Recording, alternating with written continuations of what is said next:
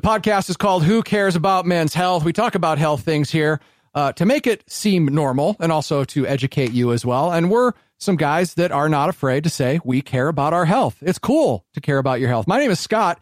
I am the manager of thescoperadio.com, and I care about men's health.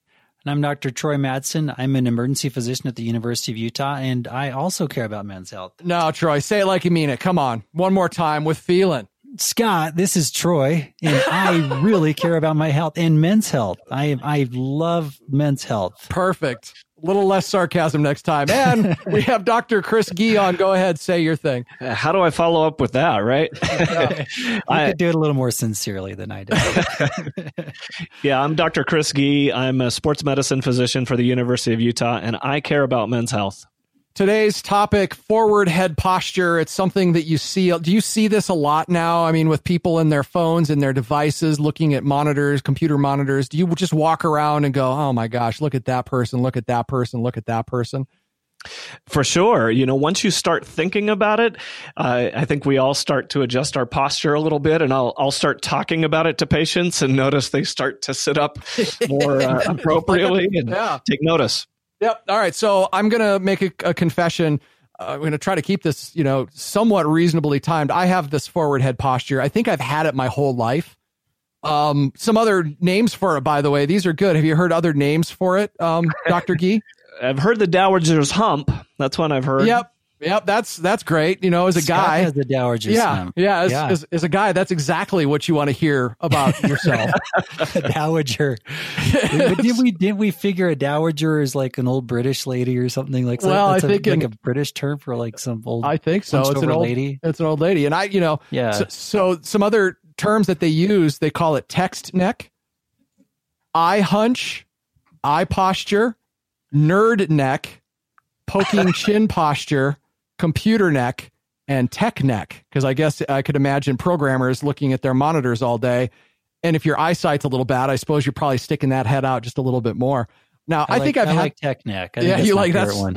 I don't like any of them, Troy. I look at people that have the proper posture, and I'm just jealous of them all the time. They don't have that. I like the term. I like the term tech neck. I'm not asking for tech neck, but I like it. They have that rounded hump. So I've been trying to untangle that, Dr. Gee, and I know that this is a problem that a lot of people have. So,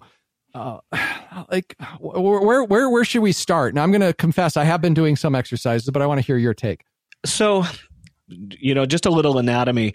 When we look at our spines, they're not straight up and down. They actually have a normal curve. So in our lower back, it actually curves kind of with the apex of the curve towards your abdomen. In your back, your upper back, your thorax, the curve goes the opposite direction, kind of with the apex towards your back. And then our necks do the opposite. They kind of curve towards the front. Now, what that ends up doing is when we relax our posture, when we allow our muscles to not contract, we basically start to slip or exacerbate some of those curvatures. And so our neck curves more to the front, putting our head more forward. Our back curves out, causing that hump effect. And this is really a problem because so much of what we do, logically, is in front of us. And as we're focusing in on smaller items, phones and desktops and computers, we allow our shoulders to rotate forward. We allow our head to move forward, and we basically lose a lot of that appropriate posture in our neck and back, and it exacerbates this and causes a lot of pain and dysfunction for people. Yeah, I mean, for me, a big part of it, obviously, I saw a picture of myself just a couple weeks ago from the side that somebody took, and I'm just like, oh my God, that's terrible. Like, I don't want to have that the rest of my life. But I also put this in the category of nagging health issues, and you can tell me, it sounds like you were saying the same thing. You've got a structural compromise, right? So we start making accommodations. Then as a result, muscles stop doing the job that they're supposed to do. They atrophy, or other muscles get tight and they're not able to do the job they're supposed to do. Is that kind of what's going on there? Exactly. If you're not using a muscle routinely, it's going to lose its strength and its control. It's not going to go away entirely. It's just not as strong. And when you look at our at our spines, they are surrounded with muscle. So if we tend to be looking more at something in front of us, our neck is going to pull forward, and we're going to be using the neck muscles in the front, but not in the back, and we're going to lose some of that control, and it's going to naturally go into that position where it's kind of head forward, hunched back position that none of us like to see in ourselves. Is part of that now because, and when it gets worse and worse, those back neck muscles are getting weaker and weaker. So to make it better, do you just strengthen those? Yeah. So there's definitely, it's one thing when everybody can kind of sit up straight and bring their shoulders back, but there are some things that we should be doing to kind of keep these muscles strong. And you want to balance them. You want to think about, okay, your neck muscles maybe in the front are getting extra work. They're stronger.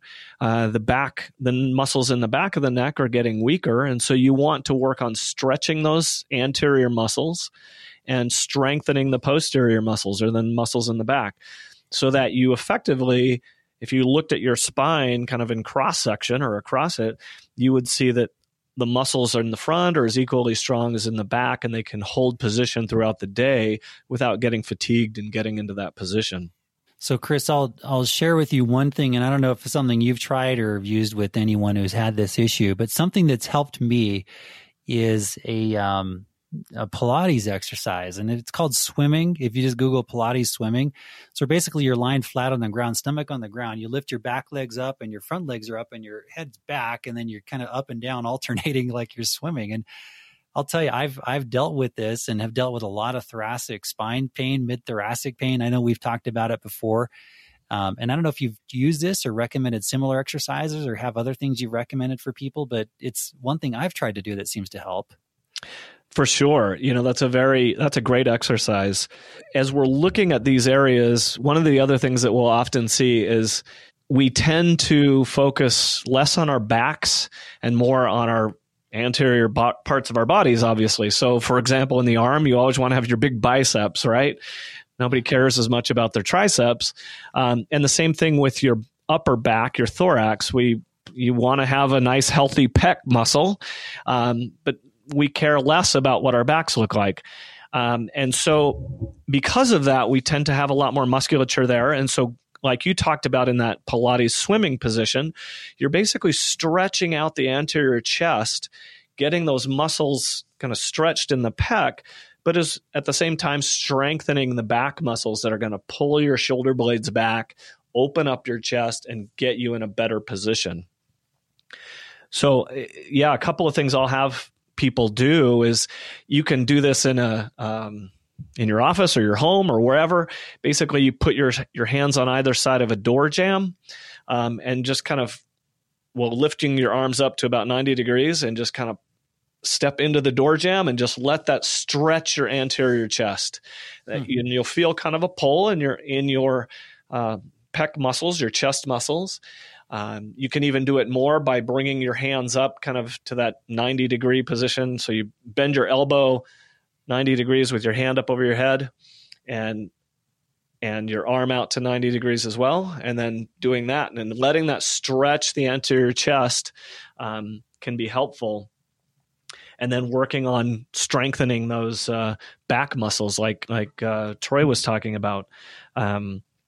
There's a number of different ways you can do that. I like the swimming kind of thing. I'll have people sometimes lay down just flat on the ground, so you're on your face, and you can work on having your arms straight out to the side and just lifting them up off of the ground, almost like a leg lift, but for your arms. You're just lifting them up off the ground.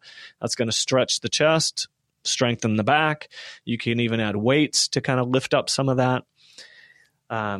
And those things can be helpful to open the chest, strengthen the back, and get you where you need to be. When this has come up before, too, I've even seen just some studies that looked at just simple back exercises, essentially doing the same thing you're talking about with that motion on the ground, but just while you're sitting at your desk, just moving your shoulders back and trying to touch your scapula together behind, just reaching back far. And that seems to at least also give you a little bit of a stretch and maybe some strengthening in the back as well. Exactly. So when I've had patients that are coming in and they've got a problem with this, I will basically have them, set a reminder on their phone. Sometimes it has to be every hour. Sometimes, a couple times a day, just that their alarm goes off and they say, oh yeah, I need to do my exercises. And those are super simple where, you're sitting in your desk, you just sit up a little more straight, pull your shoulder blades together, and you do that 4 or 5 times, just tightening the muscle between your shoulder blades. That'll help to kind of open that up. And then I'll even have them do some chin translations or kind of pulling their neck back. So this might be a little weird to describe, but what people can do is you basically want to not extend your neck, so you're not tipping your head back, but you're pulling your head backwards. So imagine if you stand up against a wall and you push your head back against the wall. So you're kind of pushing it back there. And you can do this with your hand behind your head. You can kind of push back and just work on pulling your head back, and then you push it forward to kind of stretch the muscle and pull it back and push it forward, almost like a cobra strike. But those can be really helpful. Just to I was going to come up with muscles. something else. I was going to call it like the chicken head. It's like a chicken. There you go. That's not nearly as cool as the cobra strike. So I like your name for it better. Let's go with cobra strike. If you're going to try to cure your dowager's hump, you need a really cool exercise to Right, cobra head. counterbalance that. Yeah. Exactly. So yeah, I went into a physical therapist and they gave me some exercises to do. But what I really like what you said that I think can help somebody as they're working through these exercises, because you can find them online. I think a lot of the ones online. And if you have somebody work through it, then, a physical therapist appointment's great. But it's this notion of stretching and strengthening. So you're stretching one muscle and you're strengthening the opposite muscle, which as I start doing the exercise, it took a couple weeks. But I started becoming more in touch with my pectoral muscles were tight, or I started coming in touch with some of my back muscles that apparently must have been tight as well. And I just really had to stick with it for a couple weeks. Now, how long is it going to take me to actually get over this? That's the tough one, and it depends a lot on how good you are or consistent you are about doing these things. If you think about it, it's taken you your entire life to this point to develop that posture. Sure. It's going to take you some time, sometimes some months to correct that posture and to get yourself into a position where you naturally just sit in that pose. And that's where I tell people too, sometimes they're starting off doing these exercises hourly, but sometimes it can get down to where, maybe towards the end of the day, you have an alarm go off on your phone and you go, oh yeah, just check your posture, just make sure you're doing all right, and pull yourself back up where you need to be. I'm noticing too, after doing the exercise, I became more aware too of my posture when I was walking or when I was sitting, and when I'd stick my head out, or I have a weird thing where I actually tip my head back. Does that make any sense? Yeah. Like I've got a picture of it if you want to see. But like when I'm walking or sitting, instead of just having my, a nice straight kind of thing going on, I tip my head back. Like, I don't know, am I trying to support the weight by resting it on my spine or what? Just neutralizing the size of your head, maybe. I don't know. Gigantic head.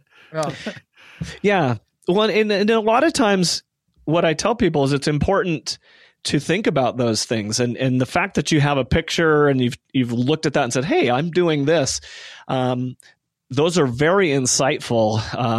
It's a picture is worth 1,000 words sometimes. When you see yourself sitting in a certain way and you said, that's my posture. Yeah. And then you realize, okay, I need to adjust this. And sometimes it's a different muscle group that you need to strengthen so that your posture brings back into a normal way that's not going to cause arthritis and problems down the road.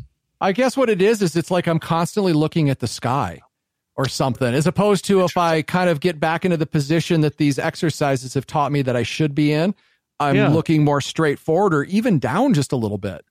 Yeah. Well, do you think you're looking back to try and compensate? Is that your way of being I can't hunch over. I got to tilt my head back? No, it's the way I've been carrying my body, and I don't know what started it. I don't know if it's a result of this dowager hump, and now this is just 3 or 4 steps down the chain, of degradation. I don't know. Yeah, it's interesting. You're a medical mystery, Scott. I am a medical mystery. True. So as I've been doing some of these exercises and even becoming more aware of my posture and trying to get my head from that forward position back into more of a neutral position, am I going to notice some muscular kind of tension, soreness? Is it going to get fatiguing after a while when I'm sitting the right way after I've done it wrong for so long? That's a great point. And yes, you actually should. Like I mentioned another time, if you are working out a muscle appropriately, you're stretching it, you are kind of breaking it down a little bit and causing it to hypertrophy and get stronger. And so if you're doing it right, you're probably going to feel a little bit of soreness in that area. It might be a little tired.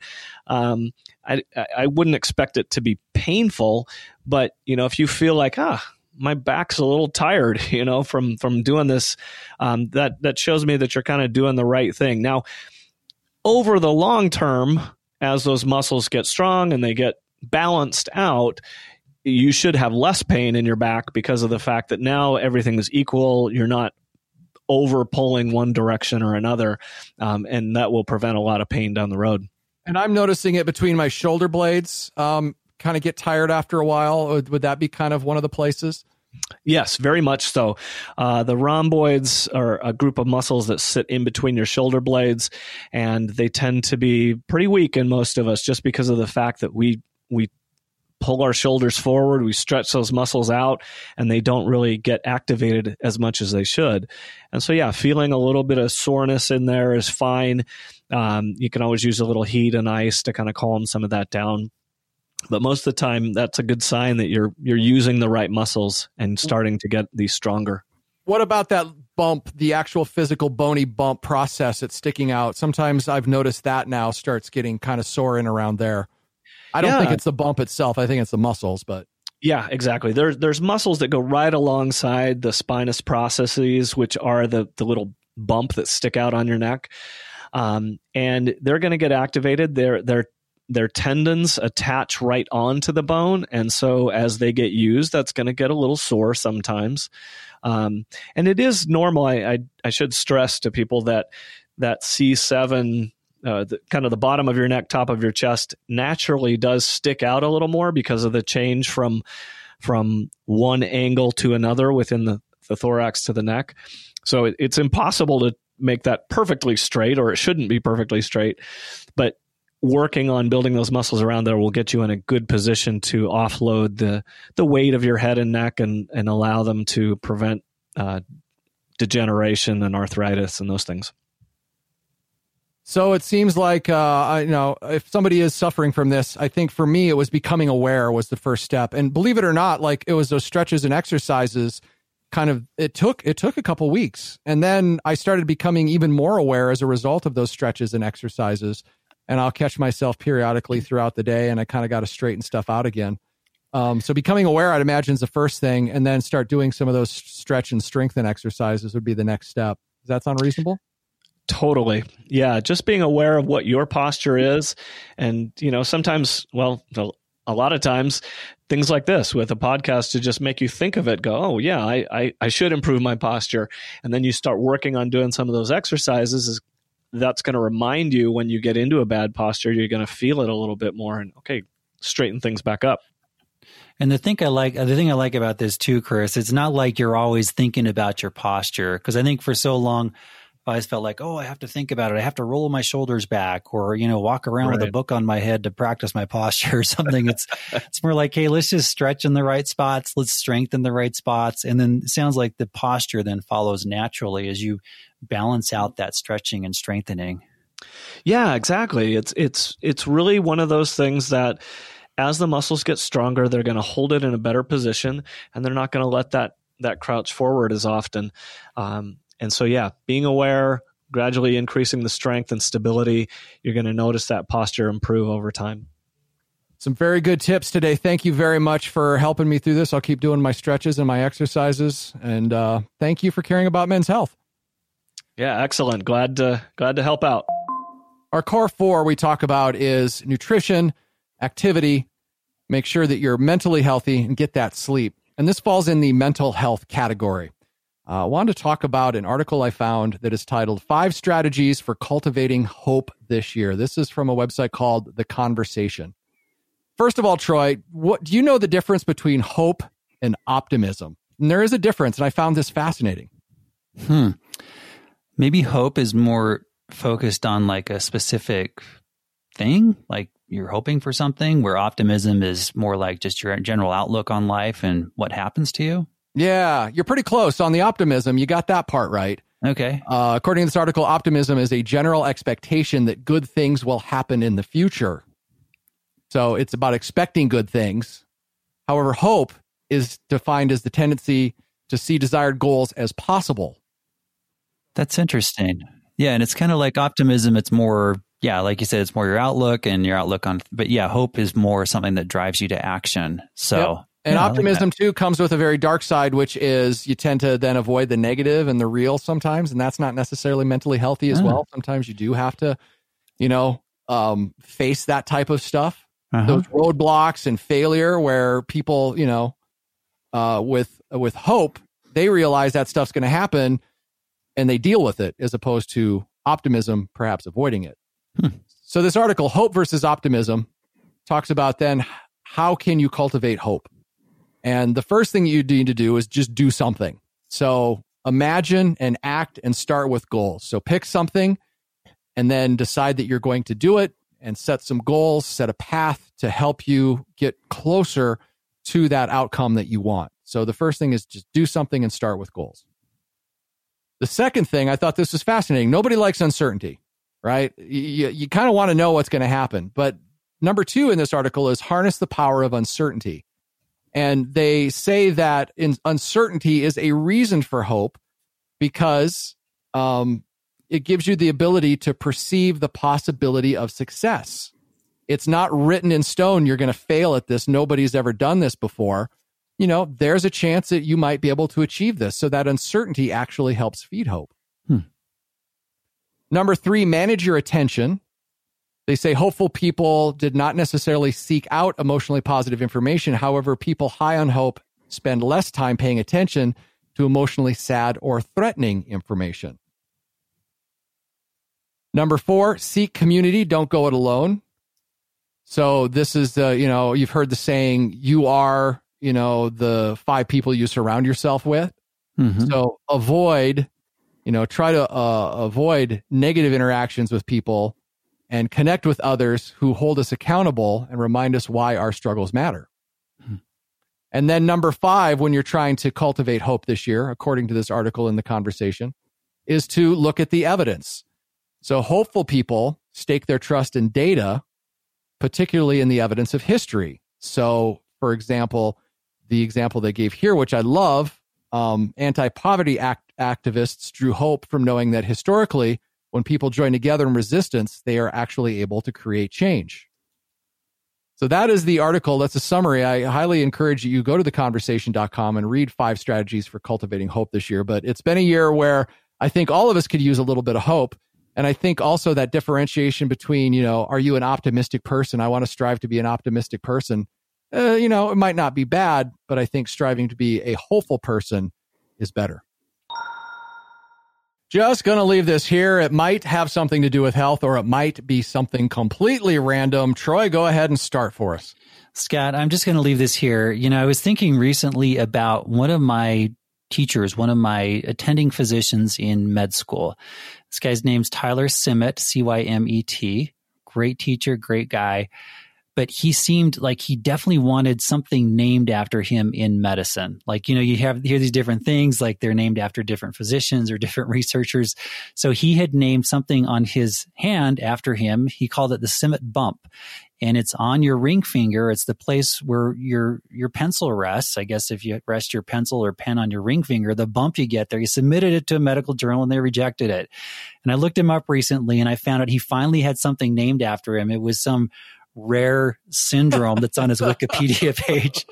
So, following in Dr. Simet's footsteps, I have found something I am going to name after myself. And I discovered this on myself recently. It's on my thumb. It's on my right thumb. And I don't know if you experience this as well. Maybe this is a phenomenon more unique to Utah, where we have very dry weather and cold, dry winters. But on my thumb, on the middle part of my thumb, right next to my thumbnail, it's where I tap my phone, like as I'm typing with my right hand or tapping on my phone. I've got what I'm now going to call the Madsen fissure. It's a crack. It's a crack on my thumb next to my thumbnail. And I probably need to really do more of a survey here to find out if other people have the Madsen fissure. But if so, I'm going to submit this to a medical journal, the Madsen fissure. Just keep your eyes out for it. So the definition would be the crack in the skin that occurs from living in a cold, dry, arid climate when you use your cell phone? Yes, essentially, okay. Yes.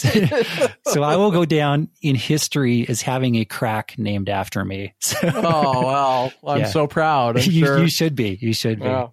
Just going to leave this here. I found kind of a new squat form thing that you could try. It's called a dumbbell drop squat, although I use a kettlebell. And you take the dumbbell or the kettlebell and you put both hands on it and hold it between your legs. So you're standing up straight, right? I guess you kind of hold it straight in front of you, right? You're standing up straight and you hold it next to your body right in front of you. So it's right in front of your hips, I guess. And then you just squat straight down so it goes down in a straight line. And what I like about that is I've done traditional barbell squats, that sort of thing. This squat kind of forces you to be in a little bit better form so you can kind of learn your form. So if you struggled with your squat form before, this is a good way to kind of do, this exercise to get what it should feel like. And it's kind of tough because you end up staying in a little bit more of an upright position. But anyway, I thought that was cool. You could Google it if you want to, a dumbbell drop squat, but perhaps something new to add to your exercise regimen, especially if you don't feel a lot of confidence about doing back barbell squats and eventually want to get to the point where you can. And that's a kettlebell squat then. So the way I saw it used a dumbbell. Okay. But I use a kettlebell because that's what I have. So either way it works. Yeah, you could do it either way. Exactly. Okay. Yep. Nice. I have not done that. I'll have to check it out. All right, time to say the things that you say at the end of podcasts because we are at the end of ours. First of all, if you want to get in touch with us, you can do it a lot of different ways. The way that would be kind of cool is if you called 601-55-SCOPE, that's 601-55-SCOPE, and leave us a voicemail with your message, your question, your feedback, whatever. But there are other methods as well. You can contact us, hello@thescoperadio.com. We're on Facebook, facebook.com/whocaresmenshealth. Our website is whocaresmenshealth.com. Also, subscribe anywhere you get your podcasts. We're on Apple, Google Play, Spotify, Stitcher, Pocket Casts, whatever works for you. Thank you for listening. Thank you for caring about men's health.